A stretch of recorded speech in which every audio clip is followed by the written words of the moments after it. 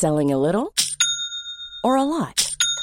Shopify helps you do your thing however you cha-ching. Shopify is the global commerce platform that helps you sell at every stage of your business. From the launch your online shop stage to the first real-life store stage, all the way to the did we just hit a million orders stage. Shopify is there to help you grow. Shopify helps you turn browsers into buyers with the internet's best converting checkout. 36% better on average compared to other leading commerce platforms. Because businesses that grow, grow with Shopify. Get a $1 per month trial period at shopify.com/work. Shopify.com/work. Want flexibility? Take yoga. Want flexibility with your health insurance? Check out United Healthcare Insurance Plans. Underwritten by Golden Rule Insurance Company, they offer flexible, budget-friendly medical, dental, and vision coverage that may be right for you. More at uh1.com. Hello, welcome to Hardcore Listing with myself, Christopher Glasson. And myself. What do you fancy today? I'm still going with Atom Nuts at the moment. I like this. You really own it. Yeah, let's you go own with it, girl. Atom Nuts. Today's episode is with stand-up comedian, actor, bagpiper, Dave Whitney. We met Dave when we went to see a comedy club, and Dave was performing, and he was fucking ace. So we was like, let's find out his details, hit him up, and see if he'll come on and have a chat. And he done exactly that. And let's not say what the top 5 is now. Bish Bash Bosh. We went and did a top 5 at the Hoxton Square Bar and Kitchen where we do our live show. Yes. Which is coming up, 28th of April. Bitches, come to our matinee. Yes, we've got some other podcasts that we're recording there in the next few days. Yep. If you like your stand-up comedy, you can listen to previous podcasts we've done with the likes of Lee Hurst. Indeed. Brett Goldstein. And Jordan Gray. Yeah. And we have coming up Rich Wilson. Yep. That's coming up. We're actually in the bar recording this intro before he arrives. Pops in a minute. Yeah. So yeah, lots of comedy for you there. Enjoy it, I guess. Enjoy it. Oh, and shout out to our wonderful sponsor, Love Beer. Yes. Oh, and our producer, 76. Yep. Oh, and our camera gimp, Brad Acton. Yeah, so also, if you want to hear other stuff, if you like this and you want to hear some more, go over to Patreon /hardcore listing. We initially set a target for you lovely lot to support and back us, and we've gone over that. So the love is massive. Whoop, whoop. Thank you so much, all you Patreons, and thank you all for listening, because we're going to make an announcement, I reckon. We've been going a year soon.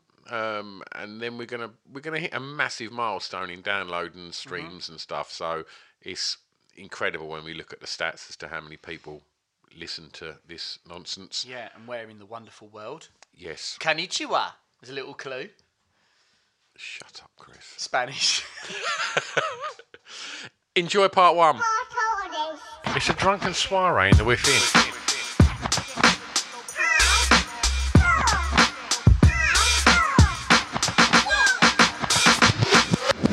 Chris and Stu present Hardcore Listing, the podcast.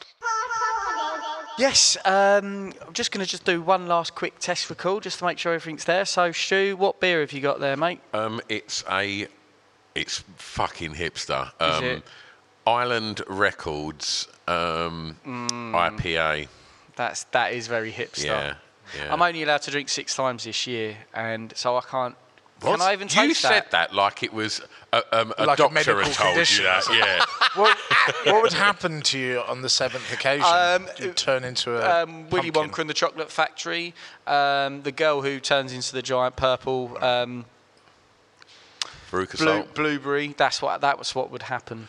And when you're abroad, it's always amusing when there's a sort of English sign that's got the grammar slightly wrong, and it's slightly cheap comedy when there's because not that I can't speak a word of any other language other than English, so berating other countries for even trying to put their signs into English because they realise that we won't make an effort seems rather cheap. But I was in Budapest doing some gigs, and in the hotel lobby there was a sign they had a crystal elevator, and they had some lavatories. Unfortunately, this sign said the Crystal Elevator lavatories. Well, how would the plumbing even work on that? This image of a crystal elevator with somebody having a shit in it. I don't think I want to see the plumbing in the crystal lavatory. Hey everyone, that's what I had for lunch today. Oh, it's not enough. Big night last night. Sorry, guys. Look, I admire the fact that you decided to optimise time by putting a lavatory in an elevator. But why did you make it a crystal one? Yeah. I think let's just start like that, shall we? Yeah. Yeah. Welcome to Hardcore Listening with Christopher William Glasson and Stuart had some nuts with him. Had some nuts. You're Had some sticking with that, nuts. aren't you? Yeah, You're I'm really sticking pleased with with it, that little mate, for a joke. little bit. Yeah. Yeah. How are you, my friend? Well, we've been in the car for the last 40 minutes, so let's not pretend? do that. Yeah. All right. So we are at the Hoxton Square Bar and Kitchen, where we've previously done 2 live shows. Sold out live Sold shows, out my in friend. Uppercase. Yeah. Live shows, and we have another one at the end of April. Yes. But that's not the reason we're here today. We're not doing a live show today. We have come here on a Sunday afternoon, and it's very quiet in town. There's very few hipsters about, apart from us trendies. Yeah. And we're here with Mr. Dave Whitney. Hello. Right. Very well. Good. Thanks for coming on. Yeah, Not thank at you all. very much. Thank you for coming in from Essex to the big smoke for me. I'm sorry I didn't come out like a better guest would have done, like Brett Goldstein or something. Yeah, most of the kind of like the good ones, they make that effort, don't they? Yeah. So, but you don't know us at all, Dave. So that is a risk, isn't it? When Yeah. some come on our podcast. come down my shed Yeah, where we yeah. record a podcast in my garden. When you meet someone, Yeah. probably. Did you guys meet? Because it was after the Lee Hurst. Well, it wasn't Lee Hurst because we'd done an interview with Lee, hadn't we? Yeah. Was it that same night, and that It was, yeah. That was a show in your neighbourhood. in Stu, Grace, wasn't it? yeah. Lee Hurst launched his comedy club. Yeah, it's this new sort of on the road club because of course he's got his club in Bethnal Green, the Backyard Comedy Club, but he's sort of taking it on the road and putting it into different venues. So it's a club format of 3 acts and a compare. The compare always being Lee. It's sort of like Lee and Friends. As it were. But it was a very nice gig. It's always nice to play a theatre. You know, people all facing the right direction. No one eating nachos halfway through your jokes. It was nice, lovely. So did Stu sort of run up to you afterwards and sort of like? Literally just passing the foyer, and it was flattering enough to ask me to come and have a chat. He was very complimentary about you post-show as well to me, Dave, as well. He's like, oh, watch this guy, he's really funny. I've asked him if he'd come on the show, although he won't come to Thurrock because he said, I don't know you, mate. And I'm not coming to your shed. That soured the whole day for me. Like, I think we need to work throughout this hour to get over that. Just a bit lazy. Like, Mate, but you said I'm that... not a bit lazy, mate. I'm phenomenally lazy. If I don't have to leave the house for a gig till 6 p.m, I get up at 10 to 6 p.m. So before we talk about what your top 5 is going to be today, what other ones did you consider? Well, I had a situation where sort of I went back through your sort of back catalogue, and whatever somebody else did, I sort of started to become obsessed that they had stolen the best. The movie deaths one I particularly loved. I did think after listening to the movie death that I was going to do top 5 Oscar travesties. Wow. That's a good shout. I like that. That's a great one. Someone's going to listen to that and someone's going to put... Somebody else that can one do out. the work, because I got on IMDb for about 45 minutes and really hadn't solidified anything apart from that Chicago getting Best Picture would definitely be number 1. It's got to be the worst film to ever win Best Picture. And the fact that most people seem to win the award the year after they should have got it. Yeah. So you got Russell Crowe, who should have got it for The Insider and then got it for Gladiator the next year. Yeah. And Judi Dench should have got it for Mrs. Brown, but then she got it for 6 minutes performance in Shakespeare in Love. It was the most... Really? Yeah, she's on screen for 6 minutes and she wins Best Actress in a Supporting Role. And it's an apology for forgetting to give it to her the year before. The same happened with Colin Firth, who should have won it for A Single Man, and then got it for the King's Speech, which is a dreary puddle of piss of a movie, isn't it? I mean, That'd look great in inverted commas on the front of a DVD. If you're not writing captions and slug lines for Dreary puddle of movies, piss. Dave, you've got a whole new career waiting for you. A dreary puddle of piss of a movie. If directors with a sense of humour should put that on their Oh man! So you're a big fan. You like the movies, and do you get tied into like the Oscars season? Yeah, I mean, awards are ridiculous by their very nature, and I certainly think that I've misguided my own sort of my credit. This is very sort of new agey, but it is a complete misdirection to think that anything in the arts is a competition. And I was both my parents in the army. I went to military school. I kind of had this sort of macho thing about everything that I do, that I want, that it's a competition. And it's definitely the wrong attitude to take to the stage as a stand-up comedian. It's not boxing. It's you're up there to play, to have fun. And as soon as you sort of I mean, it's understandable why these things exist, but the second you start doing stand-up comedy, the structure of your first sort of 2 years doing stand-up is doing all the new act competitions. Yeah. So you rarely do a gig that isn't a competition, and it's completely actually the wrong way to look at creating your voice or jokes or something. But that attitude of competition certainly exists when I'm screaming at the television at 2 a.m. because I think that the wrong actors won a 6-inch golden statue. Do you know what? I have exactly the same thing. I've stopped it about 5 years ago, and it was hoping to be featured in the Oscars. You there, like Monday? I'm just thinking I'm going to get it the next year. You've got to act. For my work. You've got to be in a movie. No, it was the Brit Awards. Like when the Brit Awards was the kind of your Jarvis Cocker kind of it, where it was a bit more of a thing to behold. Yeah, definitely, yeah. Even though the fundamentals are it is an industry backslap and a load of bollocks. Yeah. But you'd get to see really exciting artists back then, and I was involved. I was like, I would literally be screaming at the telly, why has, I can't even think of her name, Tamsin, someone that done Sleeping Satellite, why has she won 4 Brit Awards when based on a one-hit wonder when Massive Attack had an album out that year? Anyway, right. I can already just feel myself starting to rage inside. No, I feel, when I was on IMDb, and I just because this year, of course, Gary Oldman is nailed down favourite to win but Daniel Day-Lewis' performance in Phantom Thread is... I haven't seen it yet. I mean, it's not a very exciting movie, but it's beautiful and it's precise and it's all the things that Gary Oldman's performance in Tinker Tailor Soldier Spy was, which he should have won an award for, but it went to the artist because nobody had seen a silent movie for 50 years and it was just novel. The novelty of it, yeah. And where's that fella? Yeah. Probably in France.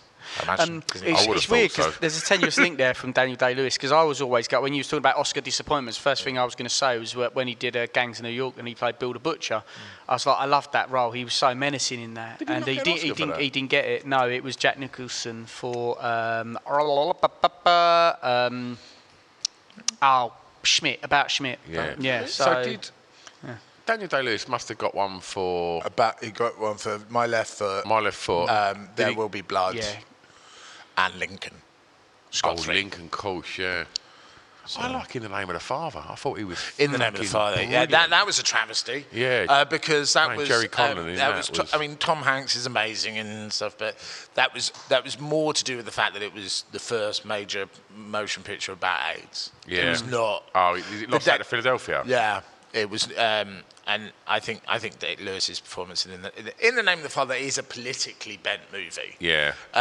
But it's a phenomenal performance. Yeah, and Pothwaite is brilliant in that as well. Is, Did I pronounce that right? Yeah. Pothwaite. Peter Pothwaite. Yeah. That director who also made My Left Foot with Daniel Day-Lewis, they got together a third time, and I think their best work, with completely unrecognised, The Boxer. And that's, oh God, with Emily Watson. Emily Watson, I where haven't he's seen that. got the boxing club in Ireland, hasn't he? Yeah. And do you know what? I've still got that. That was a first date film. For my first God, ever, that like, is not a date proper. movie. No, it He wasn't. was telling me what a date movie he had in the car earlier. Once for Warriors. You seen that one? I took Pip a girl that to was see the- Mother. That didn't go well. Oh God! Well, Pip said he went to the Soho Theatre, didn't he? And he who is he with? I can't think who he's with. But he went in to watch Irreversible, and he That's said, not and you a just date see a movie. young couple just walking in like on that kind of awkward first date, and you think, mate, you do not want to watch this. On This a is first irreversible to your relationship. The first 4 minutes of that movie. chair. Right. Okay. So Shall we get onto it? let's do it. Yeah. Have we announced the top 5 No. yet? Dave. Well, I think we've actually done a 5 in reverse, but I really enjoyed listening to Brett's, who I know Brett Goldstein. We've gigged together for many a year. I enjoyed listening to his, and I thought comedy deaths. We've all got our stories. And Sorry. Before you announce, so. When you were saying earlier about your competitiveness, so did you find the only other stand-up comedian that you know and think, right, I'm going to trump Brett? Brett. No, not conscious. Oh, shit, Brett Goldstein. I'll take your deaths and I will put them to the power of 10.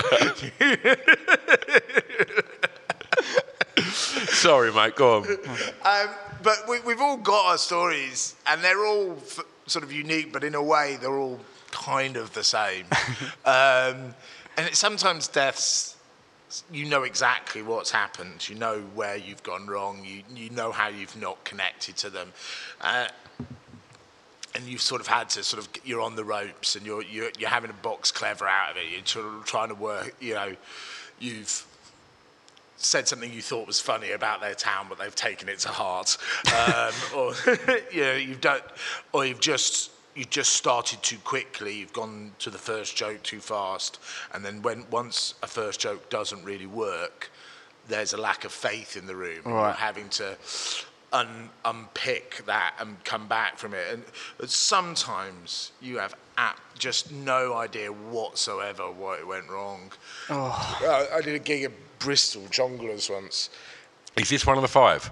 No. Well, yeah, let's go with it. Yeah, this one. Yeah, because I'm not going to do deaths. I'm going to do surreal experiences. Because show business across the board, whether acting or stand-up, or my other string to my bow, which is playing the bagpipes, you do seem to get yourself in situations of, how in the name of the Lord did I end up here? What has resulted? What chain of choices got me So it's with this body in a travel lodge? The butterfly effect. I think your movie would have been much more.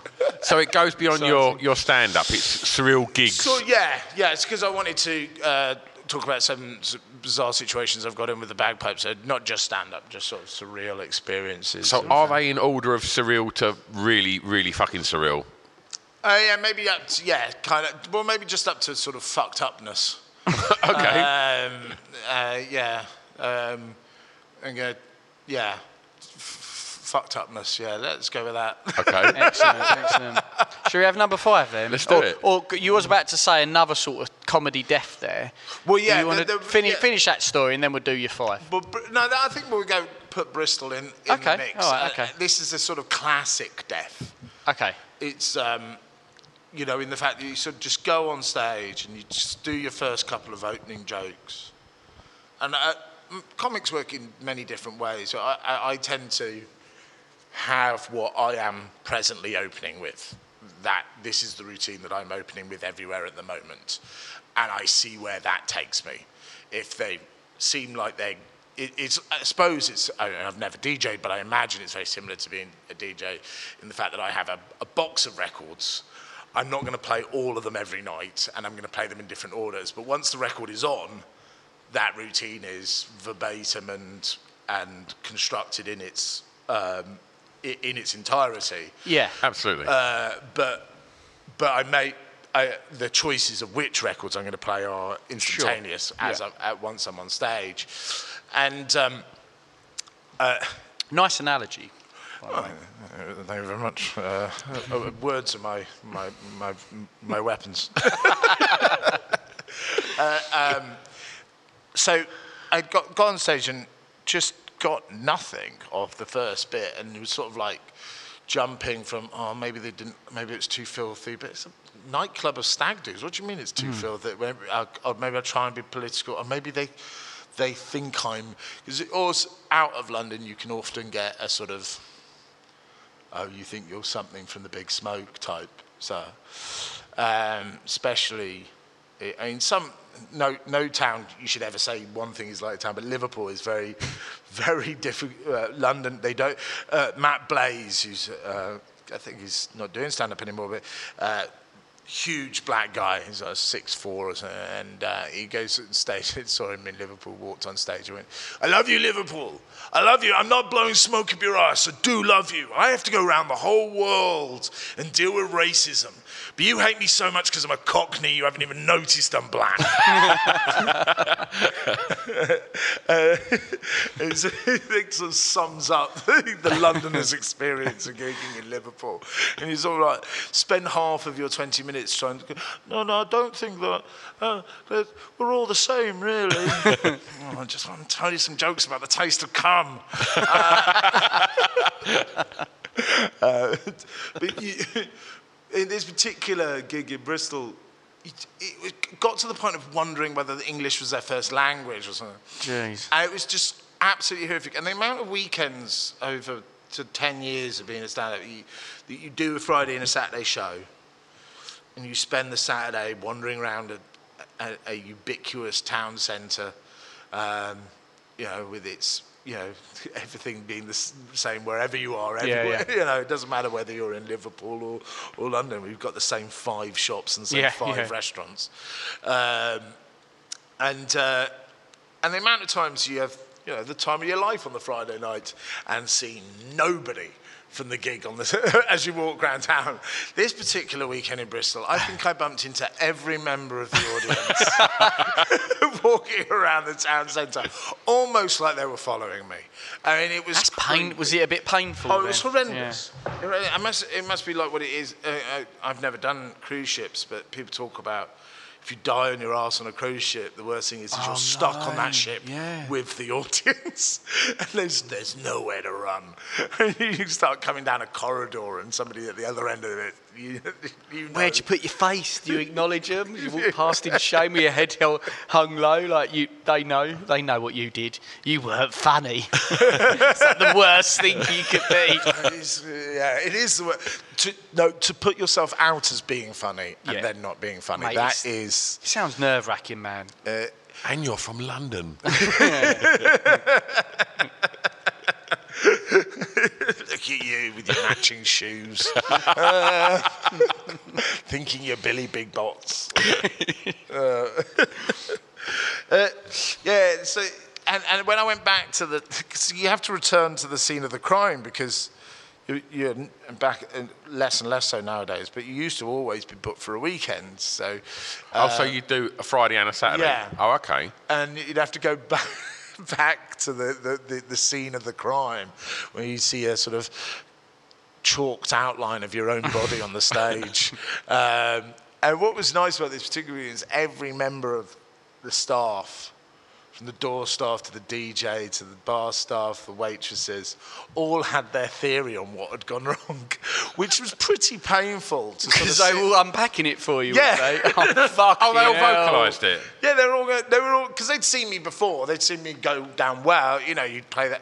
I'd played that club dozens of times. Oh, right. So it was both comforting, the fact that they had gone, this is odd. Well, we've seen these things work before. Yeah. What's happening here? And it's weird how a group can have a sort of like psychic, that they can all make the same decision, which makes you think maybe it is me. But I've seen acts that are brilliant. Just have a night where the whole room, as one, go, nope. Do you think once there's that, it's like the anathema of a hysteria. It's the opposite, because once everyone's started being silent. Does anyone want to actually be the first one to go, actually, that's funny? Because everyone's going to be like, no, we've all kind of silently agreed that this guy sucks and he's bombing, so don't laugh. That didn't apply the next day, though, when one at a time they all come up to you and was like, the reason you were shit last night was, it's a shame they didn't refrain then, isn't it? Yeah. Well, I mean, part of it was quite painful to listen to one member of staff's theory after another why I was shit. So good. It's all right, the guy who takes the coats has got an idea of how okay, I'll get my notebook out. You think I should do what? Tell more jokes, right? Okay. I remember Jeff Innocent, who's like, do you know Jeff? He's he's absolute king of the comedy circuit. He's massive, big, bald-headed Cockney guy. He's quite an intimidating presence. And but I got on with him quite early. We sort of had the same sort of attitude, I suppose. And he said that he'd watch my set. It's about the third time. He said, because sometimes comics don't even watch each other, you know, depending on where you are on the nerve scale. You know, I know, like, you know, Tony Law, for instance, likes to be sort of like in his own space, so he's not gonna, you know, getting himself into his own character, as it were, so that so he's not really watching anything that's going on before him. Jeff was nice enough to say that as we get on, he was going to make some notes. And I was early days, really early days. The only note that Jeff had for me was, I think you probably need more bits that make them laugh.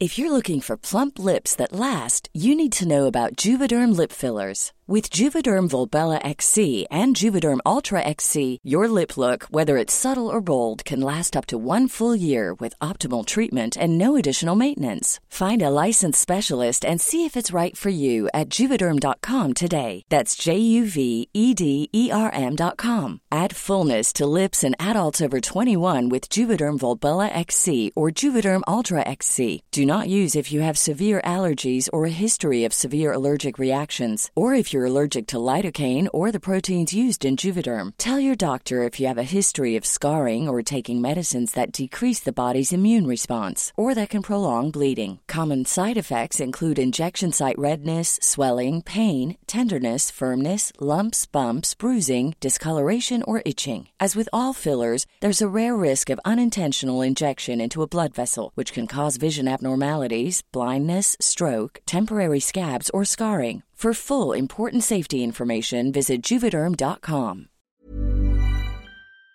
Thanks, mate. Oh, that's rough. Should I write that down? Oh, you need to have to go over that one. Explain it. Oh shit. Okay, so before we get on to the next one, like, it's an obvious question, but how did it sort of all come about? Why did you decide to become a stand-up comedian? I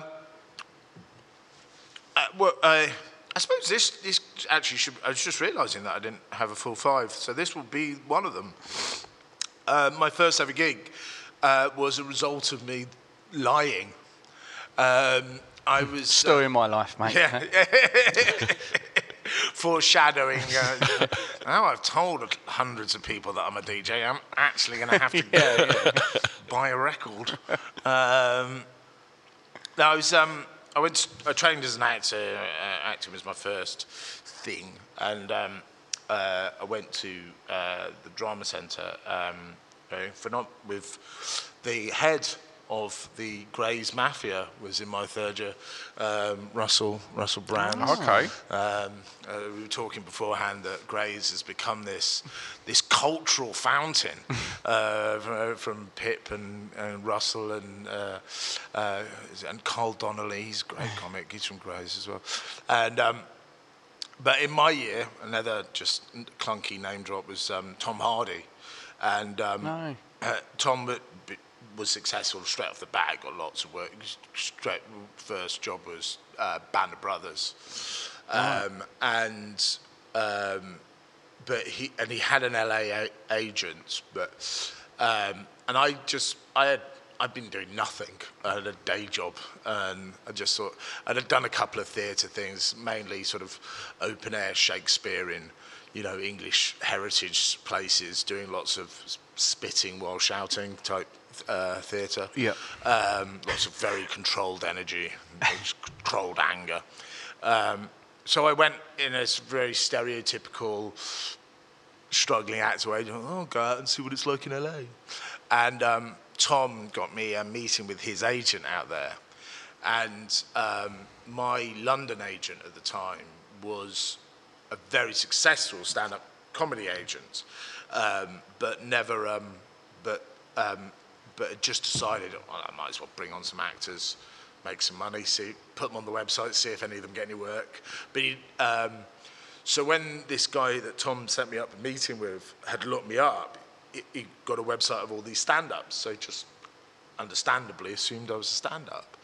And it seemed to really impress him, so I saw no good reason to dissuade him of the idea that I was a stand-up comedian, because I didn't want to ruin it for him. This is a really great way of getting into any career, by the way, Dave. Already, I'm like, oh, wow. And he was very. He said, "Look, I'm not. I can't sign you because you don't have a work permit for America. You've got no. This is a big Hollywood agency." But while you're in town, I'll set up a couple of meetings for you, and we can just see if anything flies, which was very generous of him, really. And then he phoned me up a couple of days later and said, "Great news, I've booked you a gig." Shit. And I either had to do the gig or tell him I'd been lying. And you manned the fuck up and just went for it? Well, no, not man the fuck up. You continued the lie. And yeah. Which is hard, to be honest with you. I feel that's harder than just going, oh, listen, there might have been a few wires crossed, than actually going up on stage, not being a comedian and trying to be funny. Well, I'd been ruminating and considering doing stand-up for ages, so it just felt like like this. Okay, well, I'm here now. Yeah, let's do it. And to be honest, it was a very easy gig. It was a posh gig in Beverly Hills, and Beverly Hills people dead easy. Done a few of those. And English. Well, they were just. They liked an English person telling very poor jokes about an Englishman's perspective of Beverly Hills. Sure. It was an easy first gig. I soon found out how easy that gig was at respective gigs as I went down the road. Hang on. Ones in Beverly Hills love the fake tits jokes. Not much call for that type of stuff in Ipswich. It got Ipswich. So I was doing this sort of pub gig in Ipswich, and it was really tough in the sort of. It was just sort of like fragmented room of different tables. There was no sort of focus towards the stage. So I was I was just trying to get some focus before an act would come on. And you'd get a lot of energy and laughs out of a room while you were talking to that set part of the room. Right. But the other part of the room would start chatting amongst themselves or ordering drinks across the room. So it was really impossible to make them one gig. And I asked this guy where he was, the first actor died on her ass, absolutely she'd sort of like tried, because of the lack of focus, I've seen her do well elsewhere. Yeah. And I came back on sort of charged to sort of like teach them a lesson. So they try and sort of like, look, guys, if you waste comedians like that, you'll only have your own self to fucking blame. And I asked this guy where he was from. He said he was from Ipswich, but he'd returned after 8 years. And I was like, wait, because I was in Cyprus, mate. And I was like, 8 years? Why did you have to leave? where are the prostitutes buried? And I said that as just a generic sort of... Because that's where the guy was. I didn't think of that. I didn't say that because I was in Ipswich, but they certainly thought I did.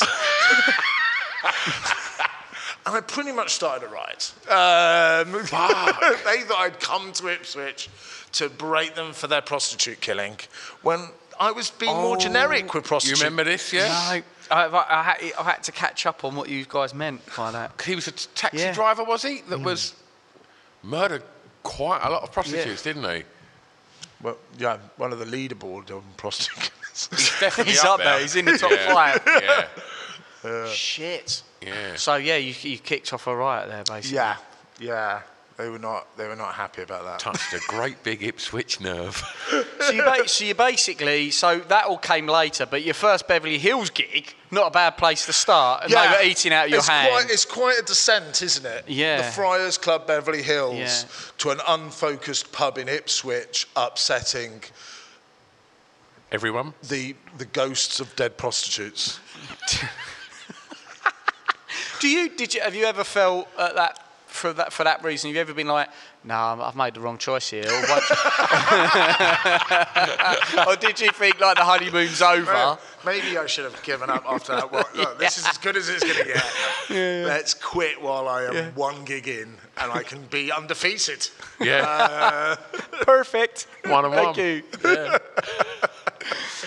But have you been like, once you did that, was you like, actually, this is for me? And like, even though you've had bum gigs, you're just like, fuck that, I don't care. The first couple of years just was all enveloping, just completely, absolutely sort of and you kind of have to do stand-up like that. It's very difficult to cross-train, to sort of like do a bit of act, go away, do a play, do a film. I mean, people do it, and I've done it, but when you're trying to create a new bit or something, it kind of you have to become obsessional about it. Sure. And when I've tried to God, I haven't written any new bits for ages. And they go, well, you're not thinking about it very often, David. You sit down with a notebook and go, come on then, let's get some funny out. But when you're at your most creative, you're literally thinking about it all the time as you walk from the underground station to the flat to the to the coffee shop. You're going over bits and stuff. Sure, because you mentally you get in the zone. You're mentally rehearsing, and I get that. I think most things it helps to sort of absorb yourself in it, doesn't it? Definitely. And especially creatively. I think it was Brett that said it was like, because when he was in LA, he said he'd done some shows and that, and I said to him, like, did you do that just to earn a few quid when you was out? He said, no, I didn't get paid. He said, but I see it as like, it's like staying fit. Yeah. Like match fit. Match fit, yeah. Just want to keep doing it. Like, do you kind of have that approach to it? Yeah, definitely. I did a long run of a play a couple of summers ago, a big tour of 2 plays in rep, Two Gentlemen of Rona and Hay Fever. And we'd have odd days off between venues because we were going around the country. And I would desperately seek out a gig. And I didn't care if I got paid or anything. I was just like, I need to... because going on stage and doing 3 hours of Shakespeare is completely different to doing 20 minutes of jokes about your penis. Sure. I know what I'd rather watch. It's a completely different... I mean, I think there's a really interesting... You're told at drama school all the time, listen, be in the moment. And you don't really understand it. There is something incredibly presence-making about being in... The worst thing you can do in stand-up is kind of see yourself like from a third person. You have a sort of when you die, that kind of happens. There's sort of like an out-of-body experience, and you kind of see yourself on the outside. And why is this guy so shit? But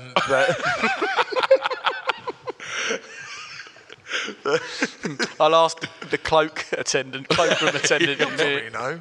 But when you're on set and you're, listening to the crowd and listening to where they're laughing and how quickly they're laughing, or whether they're sort of going with the filth or they're going with the politics, and you're...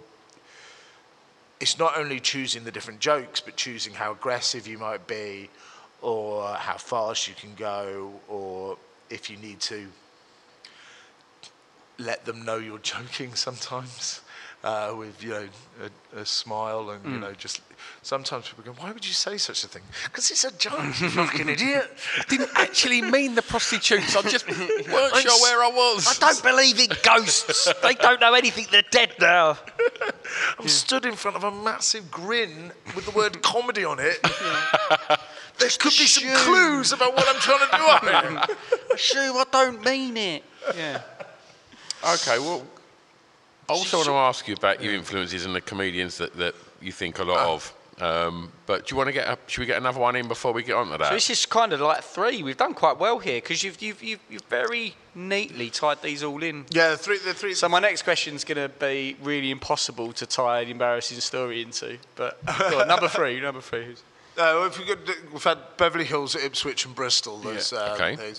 I do have 2 particular ones that are going to be my other ones. So 2 influences was I think influence is really sort of like interesting thing. I think when you see a new comic, you can nearly always see who they love. Yeah. And when I started, I had to stop myself watching Eddie Izzard. I just had to ban myself from watching it because it was the second I was on stage and didn't know what I was going, my trousers turned into jam. Sure.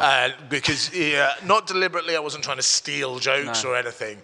It's just, and when I started, there were a lot of, the Russells were at the peak of their fame, Howard and Brand, and there were a lot of, and Stuart Lee is always the sort of like, if you go only open, because I was working as a tour guide at the Tower of London, and getting changed out of whatever ridiculous costume I was doing, and people talking about what they were doing with their evening, and I was I'm comparing a new act competition in Deptford. And this guy said, oh, God, new act. Well, how many acts are on? I said, probably about 15. He went, 15 people all trying to be Bill Hicks. And I was like, if only. If only they were shooting that high. They're trying to be some... I'm not saying that Stuart Lee isn't high as well, but they, people tend to pick the sort of like the shiniest and newest thing rather than the... And obviously Bill Hicks is a godfather, and... Richard Pryor, probably the 2 greatest comics and trailblazers. And you don't see many... you do see when somebody does... Like James Acaster came along and he was so sort of unique in himself from the get-go. A lot of comics take a long time to find their own voice. And James kind of had his own voice very early doors. And people, fell in love with him for it because he's an absolute... lovely talent, and when somebody like that comes along, you immediately see the sort of family tree afterwards. I always think that Simon Amstel was that kind of guy. They're not being the skinny, acidine geek that would have been bullied turning on the bullies. Yeah. And then after Simon, we had, not pretender sound an awful way to put it, but I don't think you'd have an Alex Zane without Simon Amstel beforehand. I saw, not his recent tour, Simon Amstel's, but the tour before that. It was fucking brilliant. Yeah, absolutely brilliant. He's one of the best. He's fascinating to watch, right from, what was it, Pop World? I think he was first on. Yeah. Well, that was my first experience of Simon, and ever since then, whenever he's on, I'm not going to change the channel. That's that. The thing that kind of seemed to slip through the net, from where I saw it, was, did you watch Grandma's House? I didn't ever see it. I saw bits of it. I didn't... It was fantastic. It was, I can't think what the woman's name is from Know Me, Know You.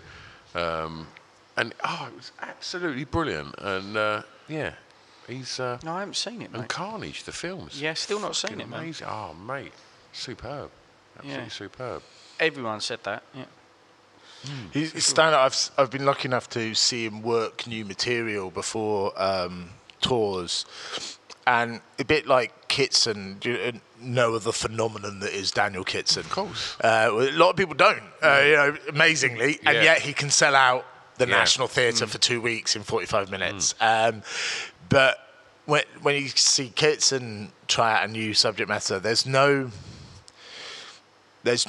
kind of worry of being funny. He'll just take a subject matter and just trying to unpack it and question why why do we do this? Why do we behave like this? And the jokes almost are an afterthought. And then you see the routine when it's finished in a tour show, and there's nothing but jokes in it. And you think, God, I remember when he was just happy to just talk about this subject matter on stage, and just with no panic that he wouldn't find the funny. He kind of like knows, and it was more of an intellectual exercise of unpackaging a subject matter, right? But seeing that growth of that, it's a completely different art form to the sort of joke, the sort of Frankie Boyle, Jimmy Carr sort of. This is a structure of a joke. Feed punchline. And it is a beautiful thing to see it in its different stages as it grows. And inspiring to make yourself pull your finger out as well. Yeah. God, if he can make the fact that his routine about having to throw away food in order to not get fat, and not it sound like a fucking column in the Cosmopolitan magazine, and be utterly sort of ownership of it and stuff, and honest. And when you see sort of great comics like Louis C.K., there's a sort of opening of a vein as they talk about, there can be, it turns out there were things that Louis wasn't being honest about. But you would imagine that had he had enough time, had he not got caught, at some point, he'd have talked about that in an act. Like that, it felt like there was no corner of Louis' psyche, no shadows that he wasn't willing to go into and go, why do I behave like this? Why do I do that? Well, most people, will try and pretend that they're... But maybe that was the source of it. I mean, Louis' always been quite dark with his and self-deprecating on how disgusting a human being he is, and maybe he's drawn from that in some ways. That's a crazy one with Louis, but he's a funny dude. Yeah. If anybody's equipped with the intellectual tools to unpack it and talk about it sometime down the road, It's definitely. It's Louis C.K. That album will be interesting. Okay, so Let's have a number 3. 2. Is it 2 already? It's 2, yeah. Bloody hell. I'm correct, aren't I? Yeah, we've done 3. Yeah. Shit. So this is number Sorry. 2. Miscounted. So this is a non-stand-up one. This is how I ended up playing the bagpipes at Gwen Stefani's wedding. Right, I'm sorry. What Standard day out. Fucking hell. So I went to a military, as I said, both my parents were in the army. And I went to a military school that had a marching band. And I was born in Aberdeen, although lived very little of my life here. My parents moved away when I was very young, hence no Scottish accent at all. And famously bad at a Scottish accent, actually. Time Out magazine was quick to point out. I got a review for a play I did, which I was Scottish in it. I can't remember the line, but he was very keen to make me know that I did not know how to do a Scottish Brilliant. accent. And, there we go. Did the sentence start with Scottish-born Dave Whitney? It should have done. Aberdonian native David Whitney. Can't sound like he is from further north than Finchley to save his fucking life. So I in the first year at this military school, first years had to take up an instrument from the marching band in a way of keeping first years out of trouble and making sure that the marching band had new people. And 90% of kids just wanted to play the snare drum or the bugle. And the slightly more eccentric people would go for the bagpipes. And I thought... Did you mean show-offs? Yes. Right. That is what eccentric means. Show off Dave Whitney. Cannot do a Scottish accent. I didn't really even think, I didn't think I'd play them a day after I had to, But then being in the band was a lot of fun, and you got to travel and go do events, and we did an opening ceremony for a tennis tournament in Germany. So like a 12-year-old, you feel like you're a rock star. Yeah. So I played them for the full 5 years that I was at school, but they were the school's pipes. Have you got to set your own pipes now? I have now, yeah. Because when I went to drama school, I had saved up some money. I'd worked in a factory in Alton in Hampshire, making rubber tubing to go into car engines. Good times. We've all been there. Yeah, well, it was a properly horrible job, but it was the best paid thing that I could do for a year. Yeah. And save up to go to drama school. And it was like ridiculous. I mean, you can't even imagine that such jobs in the days of technology that they still exist, but basically you have this like huge rack of metal poles, and you had to put this sort of limp rubber tubing, like a massive condom, on the metal pole, then put the rack into an oven where it baked, and then when they came off, the tubes were solid rather than being flaccid. Like they'd have the bends in them to go round the engine, and there'd be a solid tube and you'd burn your hands and wrists on these things. It was absolutely horrible, but it was like 3 times the money than working in Safeways or something like that, which was the other sort of year out type job. I'll take a Bernie for that. I'll go. And I realised that I had enough money to get myself through sort of early period of drama school, but it wasn't enough to get me through the 3 years. So I decided to buy myself the full Highland kit and the bagpipes, and I'd go busking rather than getting a bar job or something like that. And that's how I paid my way through drama school. And I take it you can't play the guitar. I'm not a magician. I play the bagpipes. I'd sling someone a pound coin for a bagpipe playing than a guitar, definitely.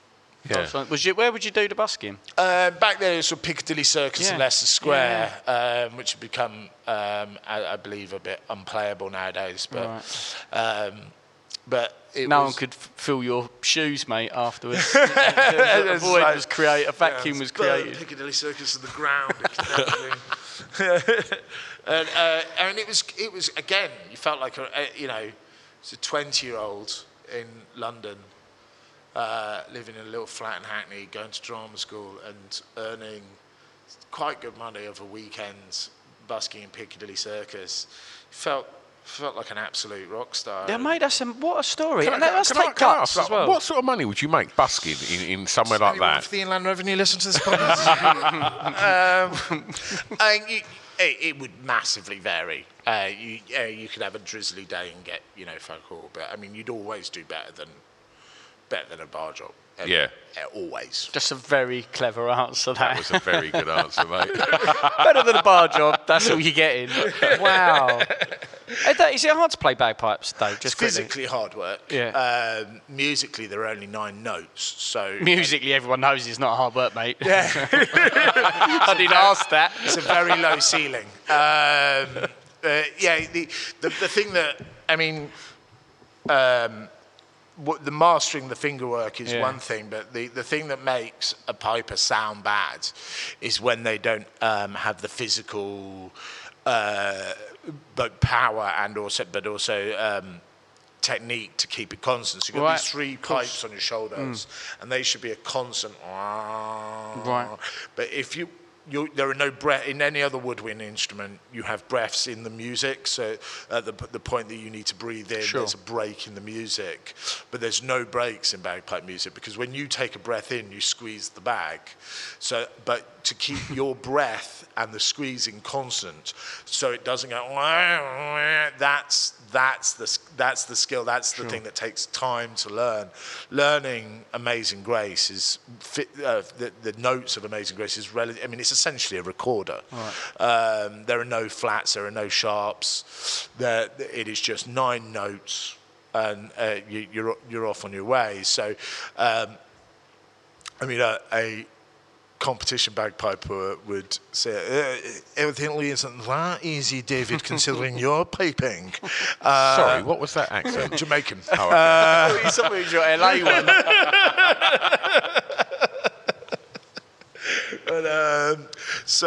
But yeah, it is relatively set. But physically, if you I haven't played for since really New Year's Eve.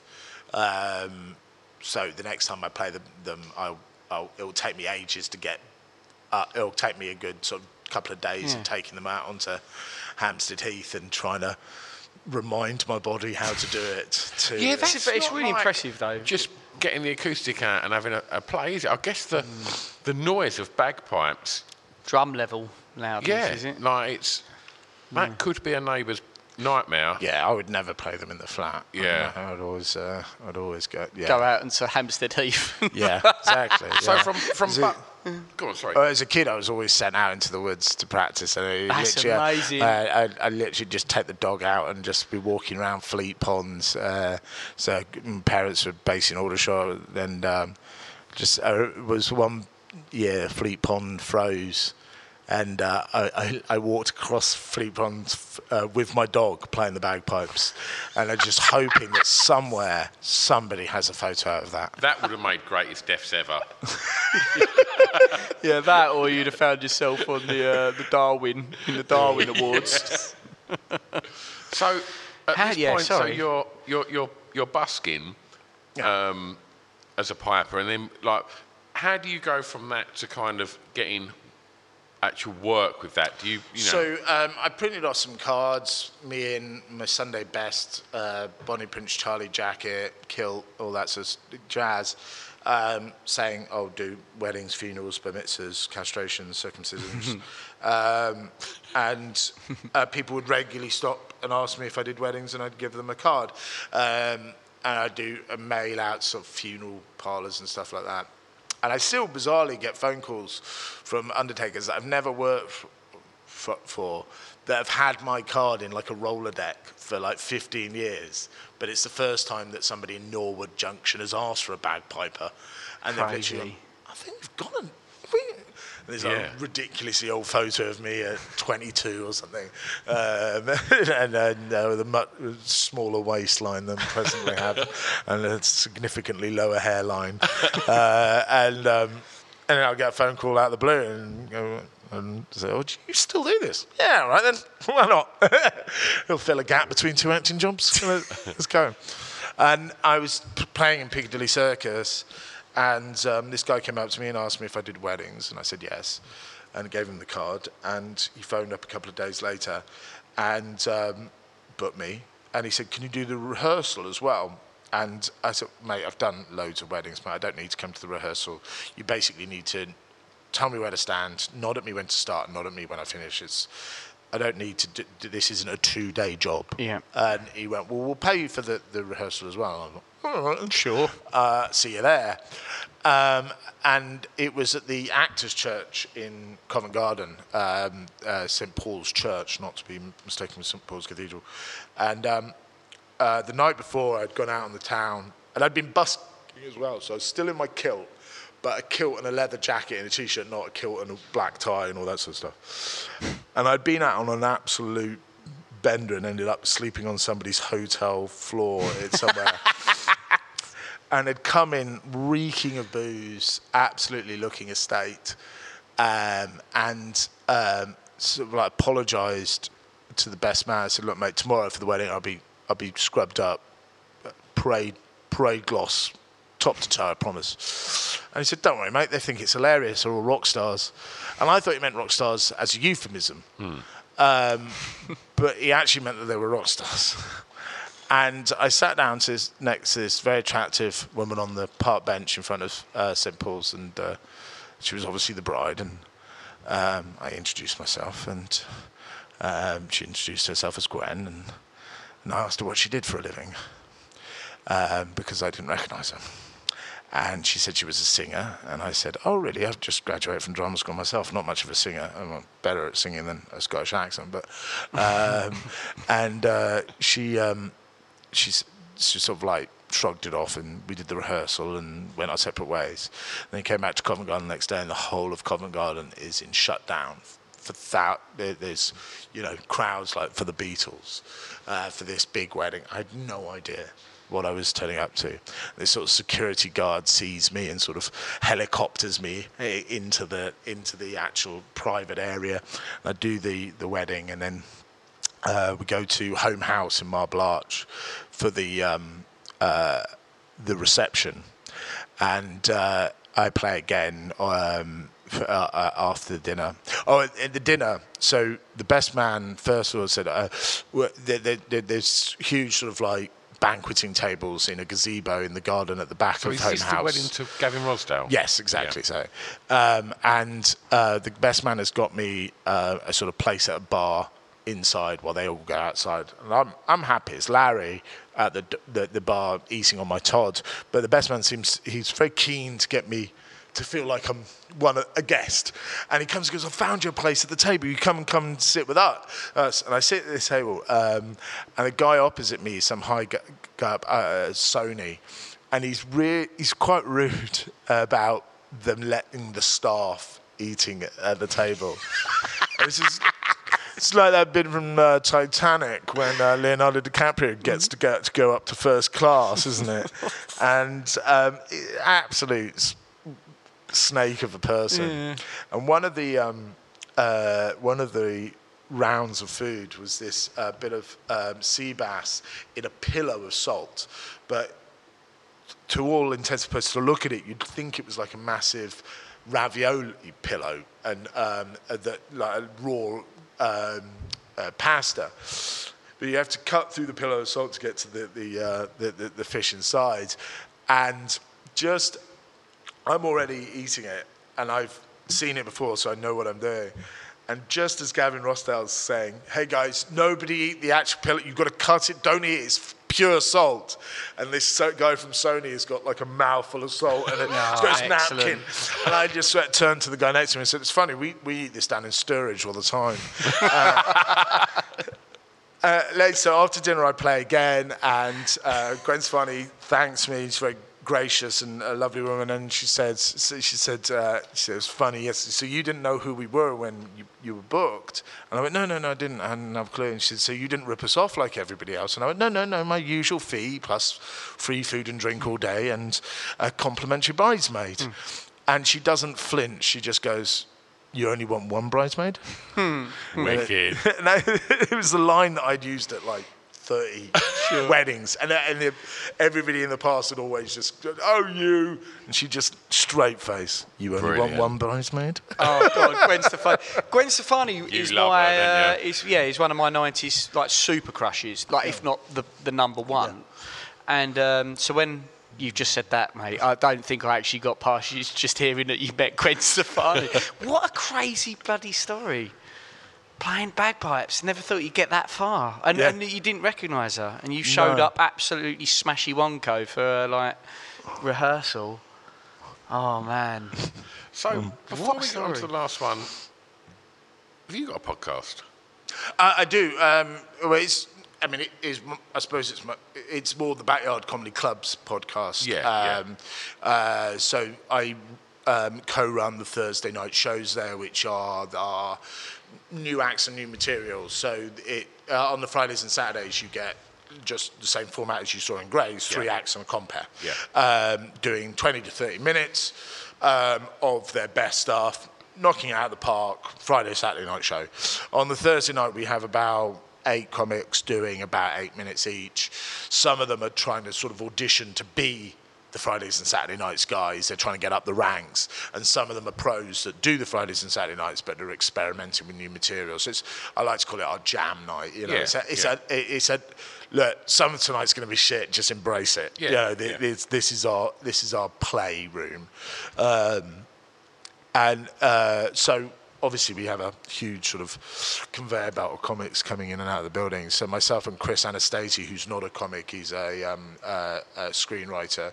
We do a very not as posh kit as we would just sit around a Yeti microphone and just free-formed conversation about stand-up, really, and from some great spectrum of great sort of bastions, the sort of dogs of the circuit, great headliners, to new acts talking about their experience of how, because the circuit's changed so much that my experience of being a new act is completely different to that. The sort of digital revolution of it all, the fact that there's no Time Out magazine. Time Out magazine used to be the Bible.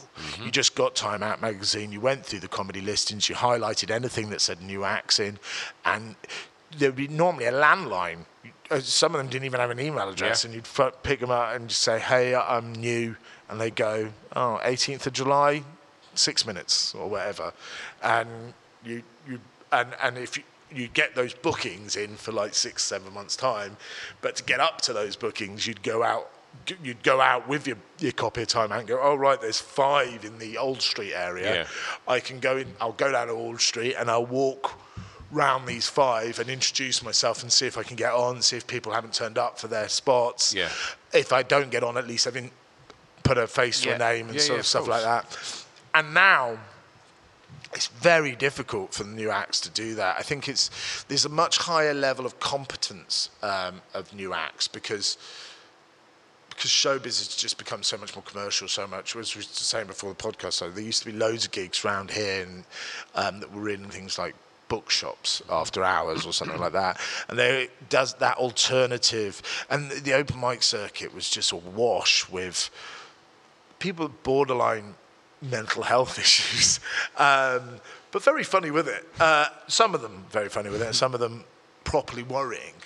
Whereas now you go to a new act night and they all look ready to present a daytime pop show on Channel 4. What do you think?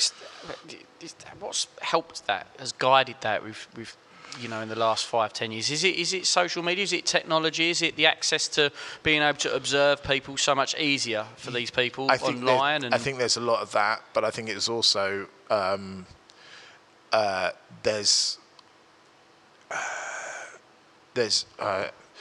think for somebody 15 years ago to say that they were going to give stand-up a go was quite a huge thing in of itself, that not many people did stand up. Sure. There was about Noel, who runs the Comedy Caf, which it used to be on Rivington Street, not far from here. They've got a new venue, but he used to talk about the fact that when he used to have a list of 40 acts that were his professional acts, and now they've got over 4,000.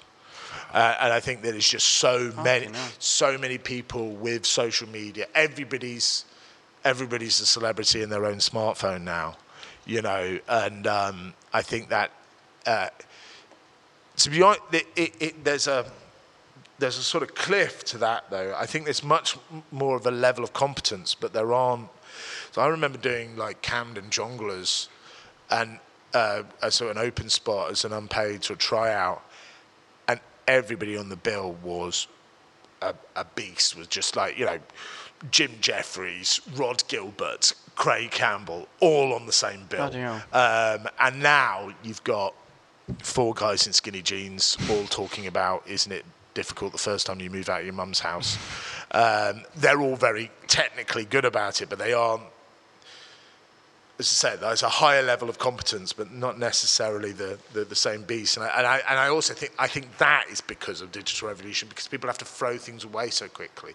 You don't nurture an act over years. You do a new act competition, and it's online. It's on YouTube, whether you like it or not, and you've kind of got to throw it away. It's exactly the same as music. I was literally going to say that music. It's weird. We've had these threads with music. Definitely, and people get picked up and put down really quickly, don't they? Yeah. I think people that I'm not saying I wouldn't have liked it to happen to me, but people that get picked up really early, it's very difficult for them to get better because they're in the limelight immediately. How can they experiment? How can they, everybody talks about the Beatles having their Germany years where they learned how to be a band. Yeah. And you've got to kind of have that time. You have to have your time on the road. You have to make your mistakes.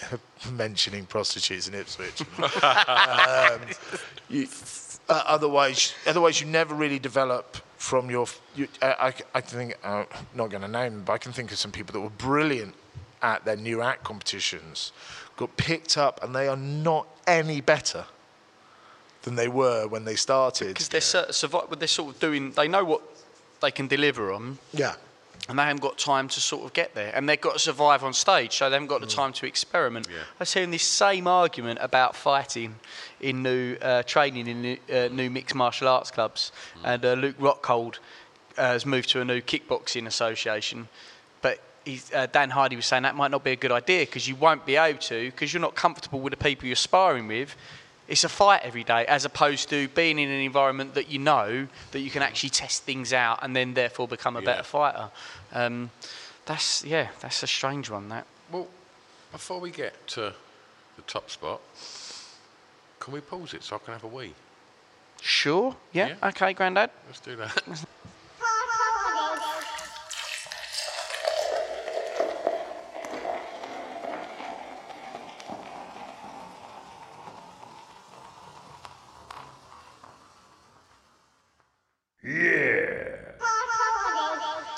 Well, Okay. I had a very big wee from my very small ding dong.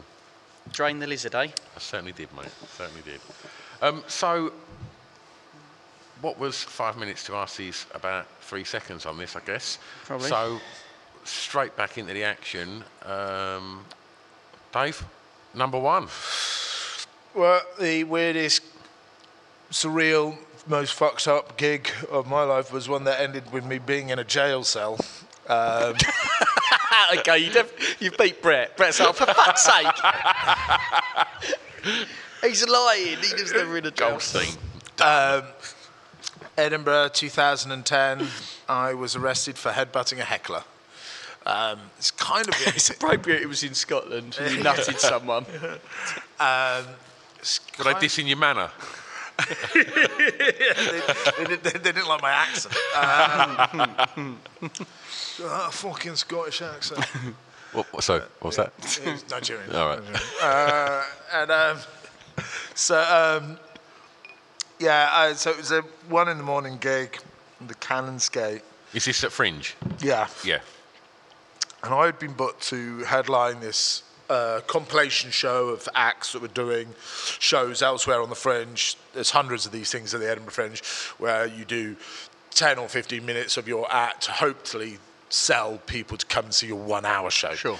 And I was booked to headline this gig, and the people that ran the gig weren't there. It was their one night of the whole month that they were having off their day at the Fringe, because it's like fucking 5 weeks long. You have to have a day off at some point just to, because I mean, it is a mentally stinting process, the Edinburgh Festival. And so this gig was left in charge of somebody else. Didn't seem to really know what was going on. Couldn't operate the PA system. The mic wasn't working very well.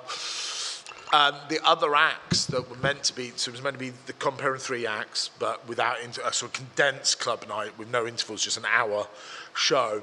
And the other 2 acts aren't there at the beginning of the show. Bad vibes so far. Pardon? Pretty bad vibes at the moment. Yeah. Yeah. Despite this, it is a full room of a really lovely audience. Oh, okay.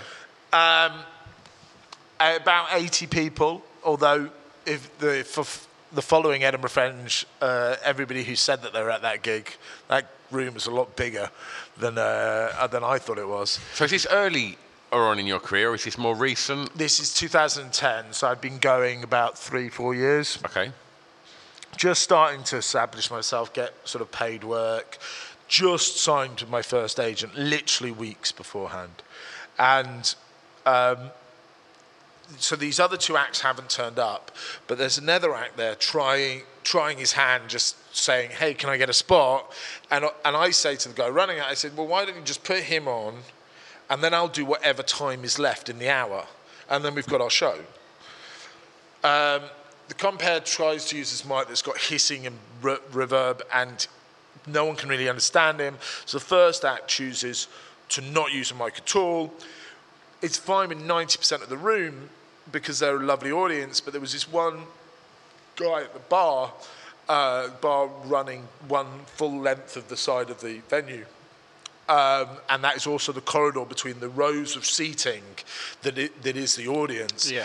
The corridor that to and from the stage, you're walking down the bar with a couple of people standing at the bar, as there always is. They don't really want to be, not really investing in this. I'm standing cool to one side. I'm not really part of the audience. And so these guys start chatting at the bar, which wouldn't be a problem, but without a mic, you've not got the power. Can't drown them out. So they're a little bit of a problem with the first act on stage, and then when I'm on, they're a little bit, and I asked them, so like, guys, if you want to chat, just go to the bar upstairs, no problem. And then it starts from that sort of just negotiating out of it to them starting to hurl abuse, me dealing with those heckles professionally, getting a lot of laughs at their expense, absolutely winning the two and fourth, no problem. Sure. Mikeless or not. Excellent. And then the compere is waving at me to get off. And I think he's waving at me to get off because he thinks that I'm not handling this heckler well. But actually, the other acts that were meant to be on before me have turned up and they want to get on. And frankly, they were late. They should have just been told, look, you missed your spot, fuck off. This guy wants to get them on. He's doing this at me, and I'm getting pissed off at him. Completely emotionless about the heckler. Hecklers happen. They just caught it, you know. And then I come off stage. The compere essentially bumps me off stage. He like comes on stage to go. I am seeing red about that. That's fucking annoying. And I walk off, and I'm just walking. I've completely forgotten about the heckler. And then I just get a hand on my shoulder, and I'm turned round, and I'm nose to nose with the guy who's heckling, saying, "You think you're fucking clever, pal?" Isle of Wight. That was a really good Billy Connolly impression. That was, he did. And it wasn't like a fucking Glasgow kiss. We were nose to nose. Yeah. And I just sort of got him out of my way with my head. Yeah. A head push. The classic head push. Officer. And the police were called, and I spent a night in Her Majesty's Pleasure in Edinburgh, which was an experience in itself. Sharing a Was there many other comedians in there? Bizarrely not. I was the only guy. I tried to keep my mouth shut about what I was there, like I was a comic or something, but it somehow got this guy fucking headbutted a heckler. I think they made me their king for the night. It was because I was in a cell with two guys that were both in for attempted murder. No. And I was like, and they were like going, "Oh, it's fucking brave what you do." Really? I spent and my then agent, that had just been my agent, as I said, for a couple of weeks. She was incredibly supportive by standing by me because she only signed me 2 weeks ago. It would have been far less stress and just walk away, say this isn't what I signed up for. See ya. But she stood by me, but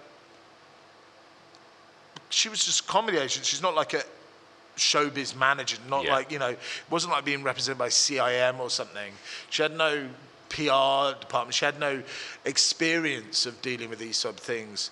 So it was the blind leading the blind, and what could have been used as a publicity bump ended up spiraling out of control because we decided that it would be best that I just didn't talk about it, that I didn't, you know, I was getting phone calls from national publications asking me to talk about it. And what was your personal stance on that? Did you want to talk about it, or did you kind of? I was so grateful that she stood by me. I said that I'd do as I was told. Mm-hmm. Sure. I wasn't saying, no, I feel I should talk about it. In hindsight, I should have talked about it because Mickey Flanagan was quick to point out, he said, by you not talking, you created a vacuum. And that vacuum was filled by other people's stories. So what was, as I say, a small head push, turned, you know, 2 weeks later, you know, it was as if I'd killed the guy and was walking around Edinburgh wearing his skin.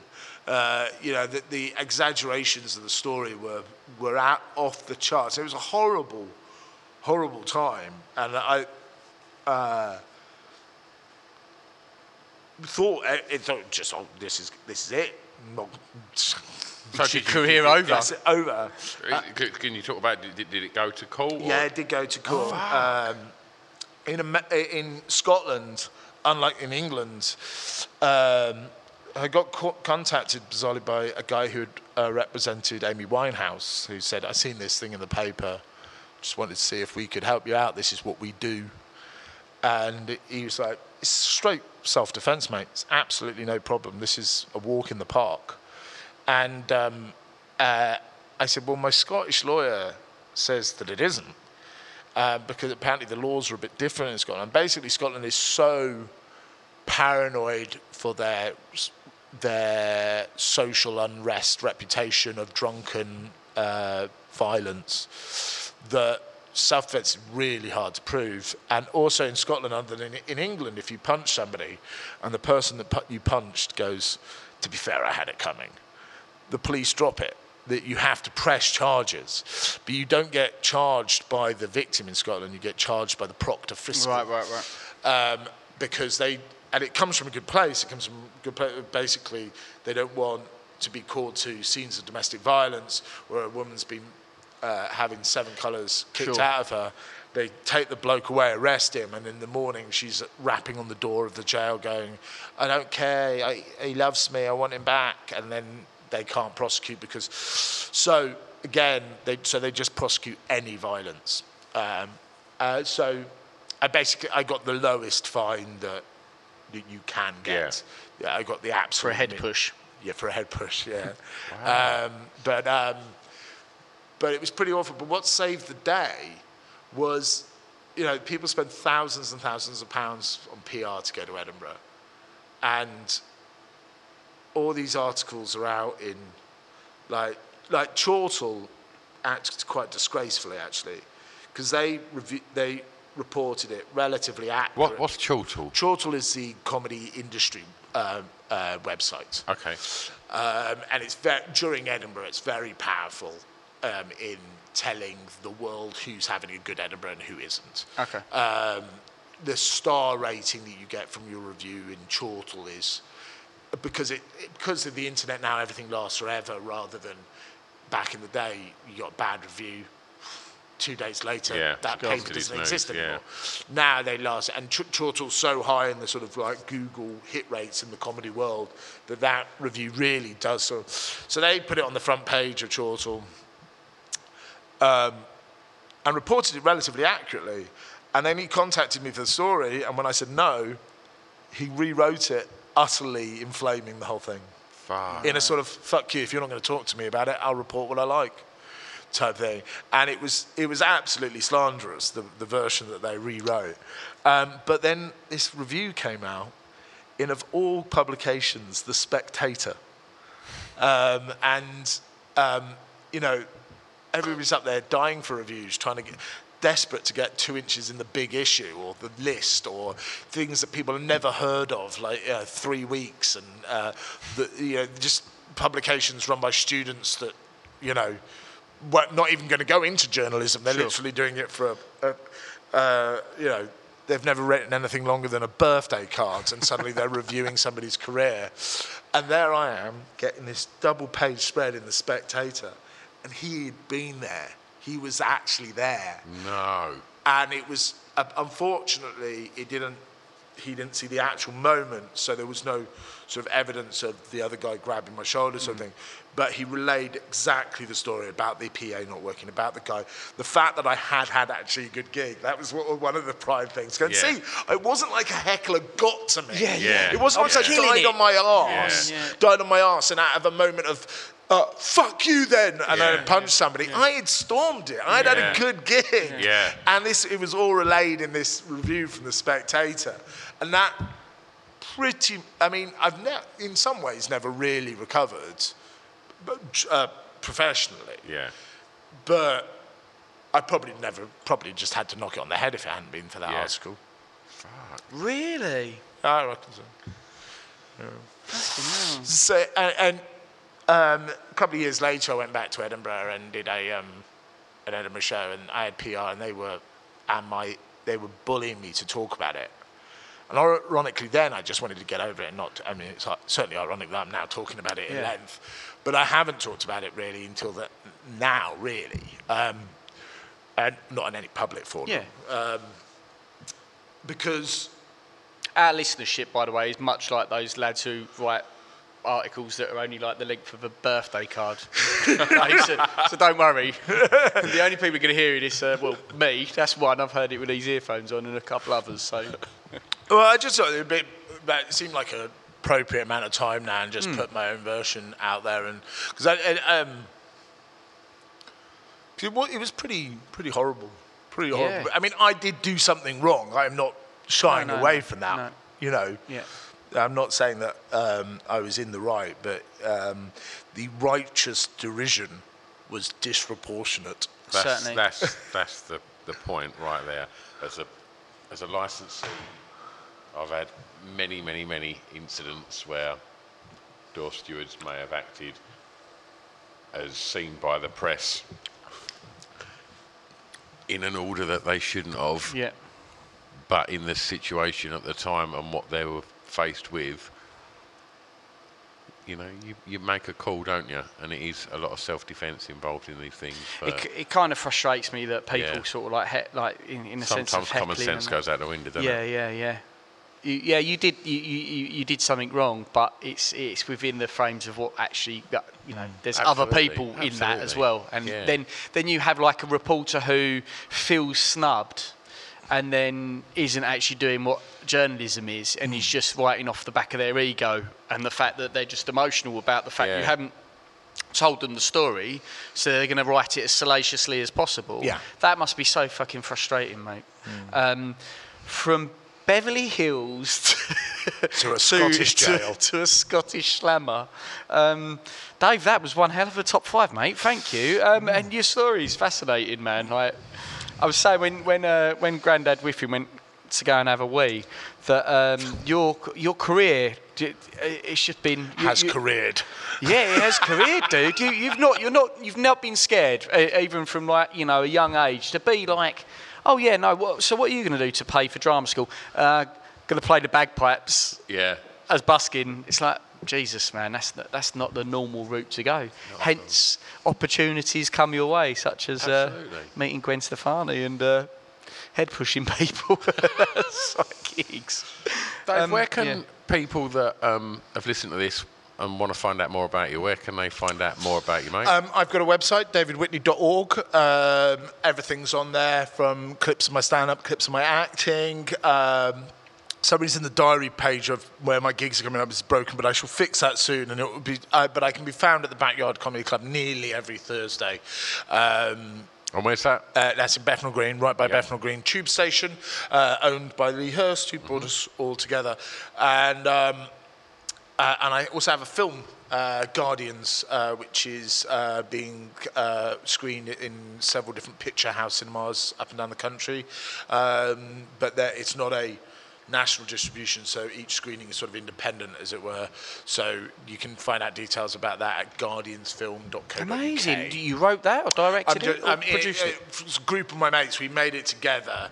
So we've worked together from like 15 years ago. We started working together at the Old Red Lion Theatre Pub doing new writing plays. Yep. And Mark Brown, who I worked with years and years and years ago, he's a writer and wants to be a screenwriter, but he kind of made this film out of frustration of he'd written all these scripts and people had told him, yeah, we're going to make this for $3 million, we're going to make that. And we just decided to make a movie with the change we had in our pockets. Sure. And it's got into loads of film festivals, it's doing very well. We world premiered it in America just before Christmas at the Genre Blast Film Festival in Virginia, where we won Best Screenplay, Best Actress in a Supporting Role, and Worst Scottish Accent. And Worst Scottish Accent, and Best Ensemble. And we've got a load more festivals coming up, including the inaugural Newcastle Film Festival, which is going to be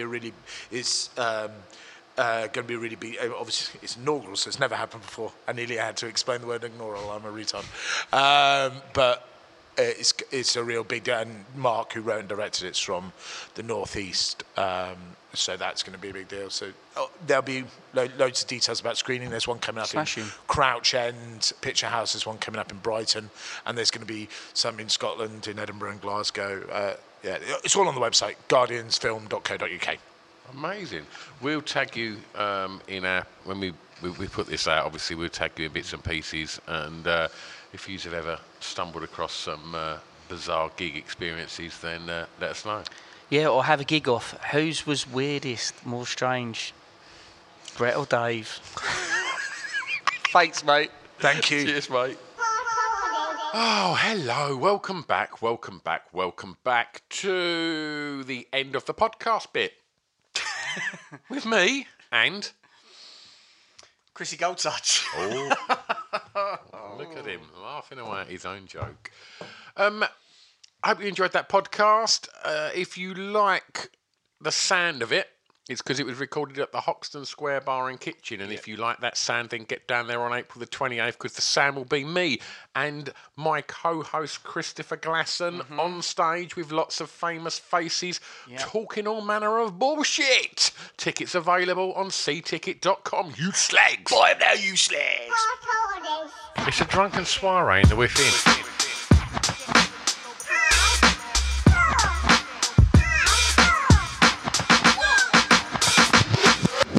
Chris and Stu present Hardcore Listing, the podcast.